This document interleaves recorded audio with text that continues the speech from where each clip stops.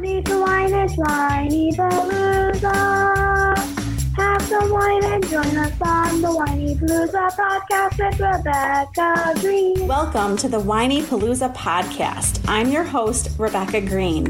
I'm a wife, mother of 3, and licensed clinical social worker. I also have 3 fur babies at home too. My passion has always been to help children and their families. I always dreamed of being a wife and a mother. Parents are always learning through their struggles, failures, and successes and joys. I am no stranger to this wild ride of parenting, and I know behind every great parent lies a team of supportive friends and family. I want to be part of your support system. I want you to know that you are not alone. We are in this parenting world together. Join me every week for insightful discussions with experts on parenting and marriage, as well as other parents who have found the secret to successes in parenthood. You'll learn tips and tricks to make life with your family better than ever. I hope you will follow along with me while we dive into what it takes to achieve a happy family. This is Rebecca Green for the Whiny Palooza podcast, and I am so excited to have Patty DeDur with me today. She is a neurodivergent author and advocate who educates and provides resources that are impactful to individuals looking for guidance on an engaging neurodiverse platform. She is the CEO of Sensing Greatness, which will be publishing her book about a goat with ADHD this year. She has also been a physical therapist assistant for almost a decade and works closely with all therapy departments. Patty, thank you so much for being here with me today. Thank you for having me. Excited to be here and talk with you. I'm excited to have you, and I'm going to jump in because I know what everybody is thinking right now, so I'm going to ask it. What does neurodivergent mean? So there's a lot of different neuro terms out there. There's neurodiversity, there's neurodivergent. So neurodivergent is the individual itself that had their brain functions a little differently. So it could be ADHD, dyslexia, autism. There's a whole gambit of them. There's quite a few. And then neurodiversity is just the whole inclusive group of everybody. Okay, so I am embarrassed to tell you that you're introducing me to that term. I had to look it up. Oh. When I was reading about you, I was like, oh, what does this mean? So thank you for explaining that. Can you tell us how you got started helping neurodivergent people? So I was diagnosed with ADHD like 20 years ago, but really didn't do much with it. Kind of back then, there wasn't a lot of resources about it. So kind of just put it in my pocket for later. And then as I had kids and my son started getting different diagnoses, then it just kind of woke this advocate up inside me to try to get him the right resources, the right remediation, the right accommodations set in place. So I started just advocating for him, and then families would reach out to me and say, how did you get that in place? They're not giving that to me. So I'd help give them like keywords to use and what accommodations may be most impactful for them and their child and stuff. Well, and I don't want to put you on the spot, but we know that there are parents listening who are currently trying to advocate for their kids. Can you give them your 2 cents on, something put in place that is working well, or some words that you use that were super impactful? What would you tell the parents listening? So probably the biggest accommodation that people have the hardest time getting is full teacher notes. And so I'm going to base this on people already have an IEP or 5 and 4 in place. So let's say you're trying to get those full teacher notes and you bring it up. And if there's any pushback, it's important to know why there's pushback. So in a meeting, bring up, okay, so what's the problem with the full teacher notes? And a lot of times they're going to say that they may not say this in these words, but people think it's cheating to get these full teacher notes. And it's not at all. It's an appropriate accommodation to put in place for people to get, because if someone is having, a written expression difficulties or anything where they're struggling to take those notes as the teacher's talking, it's a perfect accommodation to get in place. And then the kid can have those notes, and they can even highlight certain aspects as the teacher goes on. So they're still listening and paying attention. They can even, some kids like to doodle as they listen to the notes too, because it helps them with if they have fidgeting or anything. Sometimes doodling can help. Yeah. So it's a perfectly acceptable accommodation to get. So I know that a lot of people have a hard time getting that one. And there is, excuse me, one of the things we use is called FAPE, so FAPE. So it helps like protect the child, so they will receive accommodations put in place to keep them kind of at a grade level.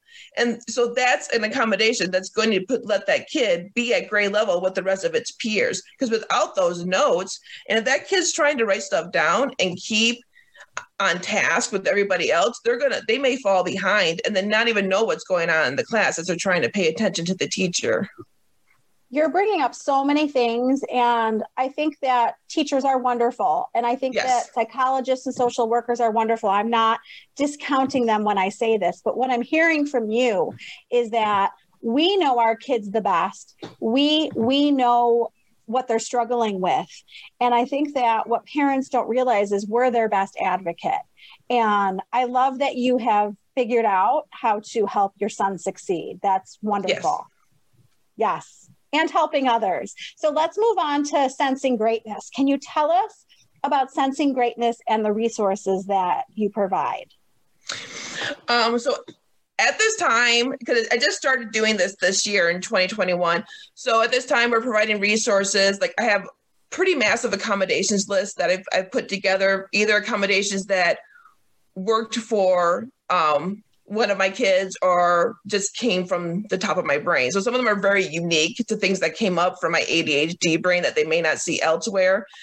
And so I have those accommodation lists. I have a bunch of different resources in place too, like a sensory diet, because sometimes kids that become overwhelmed or need help with calming, they may need nutrients within their own body as well, their whole sensory systems. Mm-hmm. So sometimes providing a sensory kind of like a overview of different things that they may work on to help them kind of calm and find what may work for them. Like if they're really getting upset, maybe something like working with, having a schedule set in place. So maybe at 9 a.m., they do something related to smell. So they do like aromatherapy. And then maybe if they're getting overwhelmed at noon, they could do something related to interoception, because maybe they're not aware they need to use the bathroom, because sometimes kids do have difficulty regulating using the restroom and stuff. Mm-hmm. So sometimes they may even need a schedule to use the restroom. Okay. So that's something that can help to put in place as well, this a sensory diet. You're teaching me a lot. Can you tell us about, well, I don't have ADHD and I don't think my kids do. So I am learning. Tell me about yourself, because I know you have ADHD. What helps you? What are you finding helpful for yourself? Well, I will say thank God for technology, because it is so helpful. In one aspect, it could be a total debilitating thing. It really can. But in the other aspect, it really is something that is so impactful and helps so much.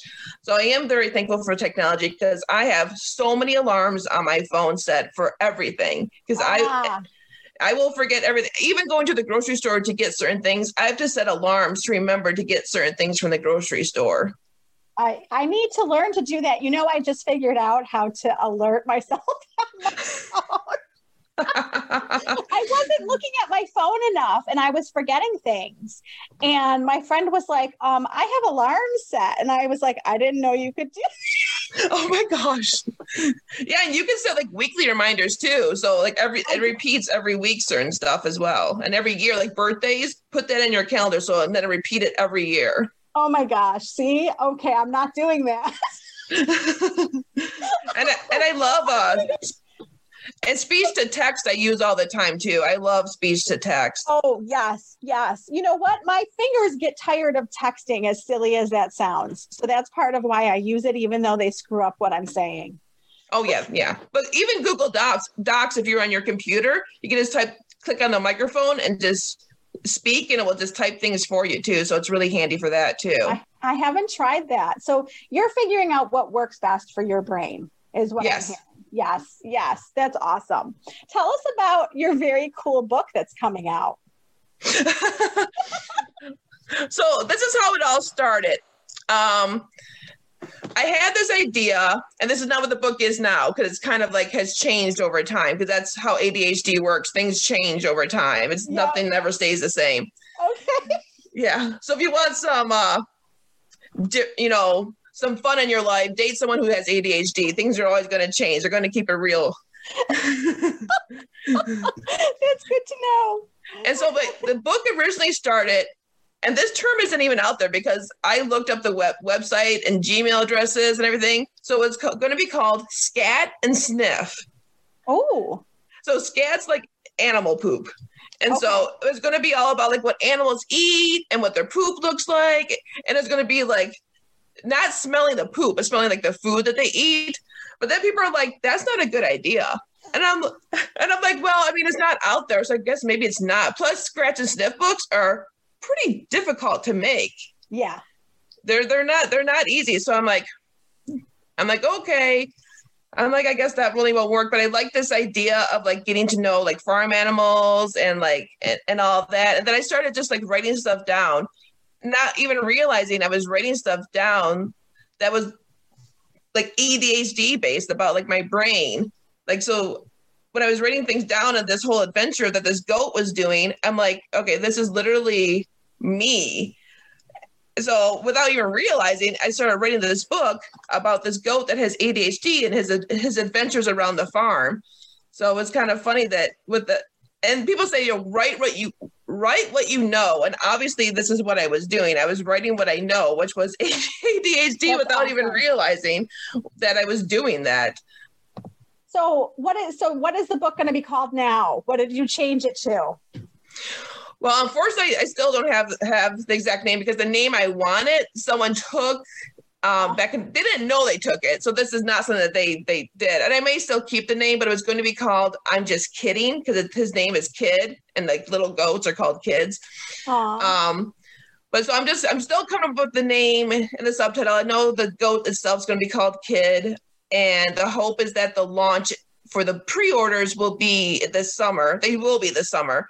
The exact date, I don't know, but the pre-orders will be this summer. And then it'll be available on Amazon and Barnes & Noble and Walmart and all that stuff later in the fall. I can't wait to check it out. It sounds like a great idea. Yeah, and it's a good way to include more diversity in your bookshelves as well, because only around 3% of children's books out there. Back in like 2020, they did a survey. About 3% of the children's books out there, children's picture books, feature a main character with a disability. Oh, yeah, we need more of that. Yeah. I know some people don't like the term disability with ADHD, but if you look at the criteria for what is considered disability, ADHD does meet the criteria for that. Yeah, it makes sense. It would be nice if we could get rid of the stigma of that word. Oh, for sure. That's a huge thing. I mean, the stigma of not only disability, but the stigma of, autistic individual as well, and dyslexia. I mean, there's so many stigmas out there for all these different things that I think there's a lot of social media platforms out there right now that are happening to help erase that stigma, but I'm not sure the people following those are the people that maybe need help to erase some of the stigma out there. So I think that's helping to get more of the audience to know like disability is not a bad word. Mental illness is not a bad word. Like these are not bad things. Yes, I would love to see it just become part of our normal language. Like it's just normal to, have the challenge of, I'm feeling depressed or I'm depressed, I'm anxious, I'm autistic. It would be nice if we would just accept all of these things and not think that there was something wrong with us. Yes, exactly. Yeah. Yes. So tell us what you like best about what you do. I like empowering providing the resources, like the accommodations. I have parents that will email me, ask me questions. At this time, I'm not a coach or anything, so sometimes I have to direct them to other people or other resources. But I try to help as much as I can, and just help to put the stuff in place so that the kids, as they go through the school system, they become more empowered. They feel like I can do this. I am doing this. I'm with my peers, and they just feel like proud of themselves, proud of the work they're doing. And eventually the hope is with all these accommodations, they get to a point where they will know how to advocate for themselves to get the appropriate accommodations in place that maybe they don't have right now, or maybe they don't need anymore as well. Like, I don't need that accommodation. I'm doing good. So that's a good point. Well, and I think that parents don't realize that there's people like you out there who have had success and know how to help them advocate. So I hope that the parents listening hear that there are people that can help you, because sometimes they don't know what to ask for too. That's part of it. Oh yeah. Yeah, that is that definitely. Let's go to the other side. What do you find most challenging right now? What are you finding most challenging? I think something that really frustrates me still is that I worked really hard with my son's school, talking to administrators, talking to the director of special ed, the principal. You know, at this point, my son's been diagnosed with like dyslexia and dysgraphia and a bunch of D words. And this would have been 6-7 years ago. And at that point, the people really educate as much about that as they are now. And so I felt like I was the head person in the room in the IEP meetings because I knew what was going on. I read the books.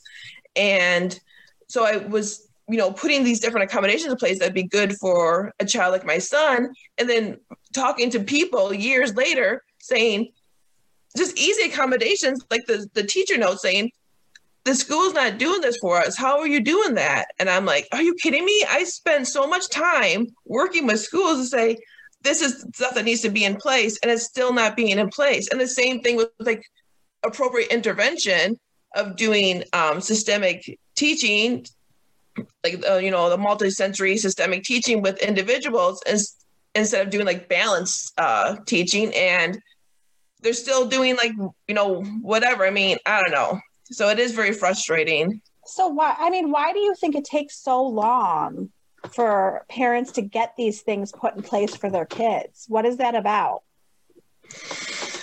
I mean, they always say follow the money. So I think a lot of these different programs that some of the schools are using,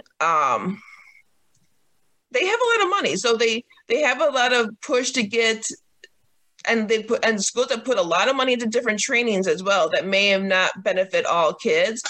So I think sometimes they feel like, let's just see how this plays out with this new training that we're doing. And not realizing the training that they're doing or they're putting forward isn't going to help all the kids. Maybe it will help this percent, but there's things that can do to help every single kid. So. Yeah.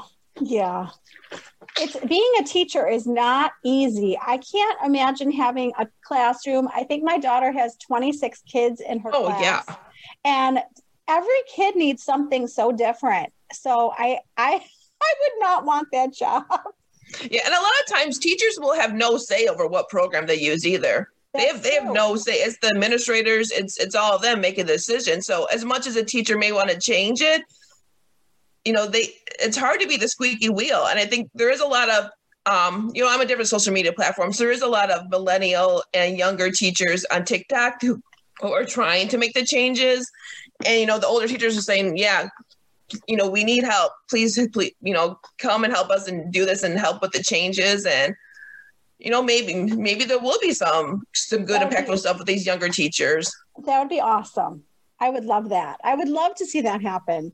Can you tell us what are some of the most common mistakes that people are making that you're helping them with? The most common mistakes. Something that a lot of people, I feel like with IEPs and 504s, people feel like if they get that 504 may be better because it has less stigma around it. Again, it's this whole stigma thing. They're scared to do the IEP. So I think a common mistake is trying to do the 504 route instead of the IEP, when the IEP is how you're going to help get those, interventions in place with the special education teacher. I mean, you can get some services through a 504, like occupational therapy and stuff, which changed in like 2018. I think the Department of Ed changes, so you can get services through the 504, but you're not going to get special education remediation through the 504. So I think sometimes people are scared to do the special education route too, and have the kid go to the special education teacher to do the appropriate intervention. So I think that's a mistake that people are making. Is there's nothing wrong. Again, the whole stigma with the term special education too. I know people don't like that term, but if we just start destigmatizing some of these terms, there wouldn't be this whole like uproar about all these different terms that are out there.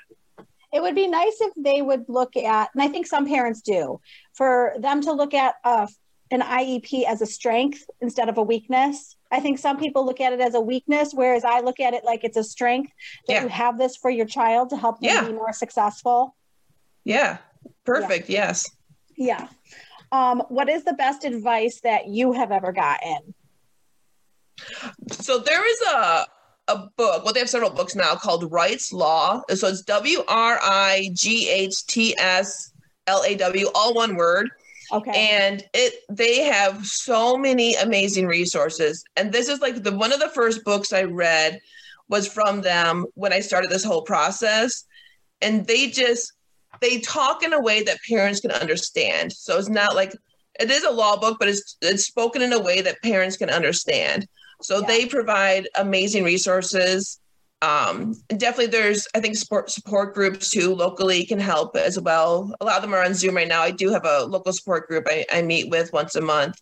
So meeting with them, because they can get a lot of resources, information from those local support groups from parents as well that may be, going through similar things as well that can help. That's such good advice. I think we forget that there's support out there sometimes and that we're not alone. We're not the only one struggling with what we're struggling with. Yep. I try to remind myself that if I'm struggling with something, that means other people are struggling with it too. Yeah. Oh, yeah. Yeah, exactly. Yeah. So it's been a tough year and I'm I would say most people would say that this has been a very interesting year. How has COVID impacted you and what you're doing? For my personal job as a physical therapist assistant? You could answer that however you want, in your life, in your parenting, in your work. Okay, so in my regular job, I'm a physical therapist assistant. I work with geriatrics and nursing homes. So we did have COVID wings. So I did work with direct COVID patients that were active. Oh, wow. And there was times when the COVID would just run rampant through the nursing homes. And so employees would have it, and then the residents would have it. And I never had it. We had to get tested. The federal government made us start getting tested in like August, I want to say, at least once a week. Everyone who worked in nursing homes, whether you're payroll, janitor, or whatever, you would have to get tested at least once a week to twice a week. So where I'm at, it had to be twice a week. We would get tested to see if we have it, and then the residents would have to get tested as well. So stressful. Yeah, it was. It's definitely with the vaccine and things are lighting up, and you can have visitors again. They can do dining again. There's activities again. It's specific to each nursing home, because if there's active cases, then it's a little different. But if there's not, then there's a lot of things that are open again. And it's nice. It feels like back to normal almost. It is nice. I'm so glad. Yes, things are changing for sure. Yeah. And then as far as like COVID with my kids, my son did online learning the first semester because it was all like, you weren't sure what was going to happen, because they were like, so if your child's been exposed, they have to be home for 14 days. And I'm like, so are they getting instruction for these 14 days? And like, no one really had answers. And I'm like, how often will someone have to be quarantined? Like, what are they considering? And still no one had answers. And we had to make the decision back in like this last spring when things were like at the peak. So I'm like, okay, so I guess we'll just do online for him. And then my daughter was going to go in person. And the online was not a good fit. It was, these teachers had like twice as big classrooms. So a normal class would have, still a way too high of a number for a teacher in these mid-20s to low 20s. And some of his classes had like 40 kids. How are you going to teach an online class with 40 kids? That's not a good fit. That's a lot. Yeah. For any kid, that's a horrible fit. And I know our district was like that. And I talked to other parents from other districts, and it seemed kind of similar with some of them as well, that the classes were just way big for the online learners. Yeah. Well, and I discovered through this how different each of my children are with learning and remote learning and all of that. How old are your kids? My son just turned 14 and my daughter's 11 and she'll be 12 next month. Yeah. It's hard ages, all of it, all of the ages. I don't think there's an age that didn't have a hard time this year. Yeah, because even like the newborn kids that were pretty much hanging out in their house the whole time. Like there was this video of this woman taking her kid for the first time to a grocery store, and he was like, just like looking around like, what is this? What is happening? And this kid was like a year almost. And he was like so confused where he was and what was going on. It was actually a very hilarious video. So it's so bizarre. Can you tell us some myths that people have about ADHD? I think people feel like everyone is hyperactive. Yes. Yes. Yeah, I think a lot of people think like everyone who has it is hyperactive. And maybe there's some aspects where you may feel like you're kind of hyperactive, but I think people just think it's like these boys in elementary school that are hyperactive and like can't pay attention and are like running around all over the place, which really is not the case. And people are realizing that. I think a lot of that's changing. But there is still that perception for a lot of people who may not be on social media or even like in this kind of universe of with younger children and stuff that realize there is still a lot of myths with that hyperactivity. There is the myth as well that it's overdiagnosed, which really, if anything, is probably underdiagnosed. Yeah.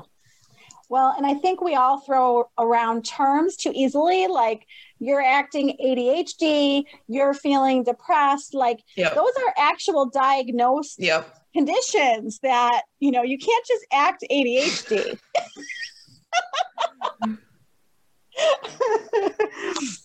Okay. Can you give us one action step that a neurodivergent person can take away from today? One step that you would give them. I would say just continue to help to decrease the stigmas that are out there. Just do your part. Talk openly about it. I mean, until probably earlier this year, even last year, I really didn't talk about my diagnosis at all. I talked a little bit of my difficulties with dysgraphia. That's a written expression, difficulties, but I didn't talk much at all about other things. I talked a lot about my kids because that's what people would know, like how I was helping them and stuff, and people in the community that kind of know that, but I didn't really talk much about myself. And I am changing that. I do talk a lot more about myself and my difficulties and struggles on social media now. So I think that's good to put that out there, and people just be open about it is good too. Because I think there's a lot more people who have different diagnoses that may just do masking. So masking is where you just try to act neurotypical throughout the day. And that's exhausting. That's, it's very exhausting when people have to do that. I think that's really good advice. Let's all help end the stigma. That's what I want to say. Even if we don't have a neurodivergent condition. What else do you want to share that I didn't think to ask you? That's a good question. So let me talk a little bit about dysgraphia, because that's one thing that I have that I think a lot of people may not be all aware of. So it's not, if people know the term dysgraphia, it's not just like messy handwriting. It's much more than that. It can be a child that isn't able to stay in the line when they write, doesn't do correct spatial spacing between words or even letters, still switches I still switch my J's and G's sometimes around, even Q's. Sometimes you'll miss whole letters when you're writing a word that you may know how to spell, depending on what other comorbidities you have. You write so fast. When you look back, you sometimes can't even read your handwriting because you've written so fast, or you missed words, or you missed whole letters. And so I think when people are looking at their kids and their writings, if they're young and still flipping their letters, that's normal. That's okay. But if they continue, like if you're giving them, if they have like some kind of homework and it's writing homework, and they're just looking at a blank piece of paper, and they're overwhelmed, they're frustrated, they don't know what to do, there could be some dysgraphia there. And there's some easy things that teachers can do that they probably already may have in place for other kids. So things like sentence starters. So where the teacher may actually have the first few words of a sentence started for the kid. And then they may have other things in there, like let's say they have a sentence that says the child was, so that's the first part. And then you have to write something, and then they may say have the word because, and then you have to write the second part. So things like that they may already have in place, or can easily be added. Even if the child doesn't have a 504 IEP, it could be something that the teacher could do because they may already have the resources for that. And then when kids start typing, there is word prediction software like Co-Writer, which is an extension on Google. So you could add a Co-Writer extension onto Google, because when you type, it will have the next words that it thinks you may want to do. So that can help kids too that have that frustration of being able to write because they don't know what to write, because sometimes it can help with the prediction. So let's say someone does have dysgraphia, or they have written expression difficulties. They may be able to, as they go, let's say they have IEP or 504 and they're doing accommodations, as they go through schooling, they can, do a scaffolding approach. So as they go through the schooling, the accommodations become a little less. So maybe they have to start with sentence starters when they're younger. And then maybe as they get older and they're doing more typing, they work with word prediction software. And then maybe as they get older, they don't need that. So they can just work on a regular program like Grammarly. So, you try to do the scaffolding approach. So as they go on through schooling, maybe they don't need those younger accommodations, and maybe they do. And that's okay if they do as well. And they need to keep those in place. And that's the same thing with full notes as well. So maybe a child may need those full notes. And as they go on through schooling, maybe they need guided notes instead. So guided notes are notes that may have keywords missing that the kid writes down as the teacher talks about whatever the lecture is discussing. So guided notes could be a good way to scaffold to go to the next level for accommodations. So there's a lot of tools out there that people don't know about, is what I'm guessing. Yeah. Yeah. Well, I appreciate everything that you've shared and taught us today. You taught me a lot, and I love the work that you're doing. I think you're doing greatness out there. You're sensing greatness. Always. You got to sense that greatness. Tell everyone where they can go find you. I'm probably the most active on Instagram. So it's Sensing Greatness, like your sensory system sensing. And I'm also on Facebook as Sensing Greatness. My website is www.sensinggreatness.com. I'm on TikTok, but I don't do much on there, but definitely Instagram is probably the most common place to find me. But my website will have some more resources as I keep updating the website as well. Wonderful. And we will all look for your book. That sounds like a great book. Thank you so much. Well, thank you so much for being here with me today. This was a lot of fun. Well, I appreciate it. You're fun to talk to. I liked it. Oh, thank you so much. This is Rebecca Green, reminding everyone to spend every day laughing, learning, and loving. Thank you for tuning in to the Whinypaluza podcast. If you like what you heard, please be sure to subscribe so you never miss an episode. While you are there, leave a review. I love to hear your feedback. Thank you so much for listening. Until next time. This show has been produced by Market Domination, LLC. To discover how you can have your own show completely done for you and turn it into a real published book and become the authority in your marketplace, go to www.marketdominationllc.com/podcast offer. This podcast is a part of the C-Suite Radio Network. For more top business podcasts, visit c-suiteradio.com.